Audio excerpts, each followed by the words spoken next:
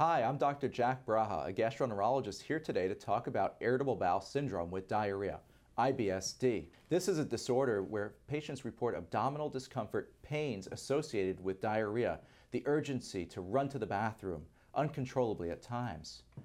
There are good treatment options out there, and I'm working with Allergan today to present a well-rounded treatment approach that you can discuss with your physician. Options include diet, avoiding trigger foods, the use of over-the-counter remedies to prevent diarrhea in the short term, and proactive medications that have been developed for IBS-D like Vyburzi, which is taken twice a day to help patients get ahead of their diarrhea and abdominal pain symptoms. Some side effects can include abdominal discomfort and nausea, and it is not intended for folks who don't have a gallbladder. First step is the most important: to speak with your physician to determine what the best treatment option for you is. We have Cecile here, a patient with IBS-D, to discuss her journey through IBS-D. Thank you, doctor.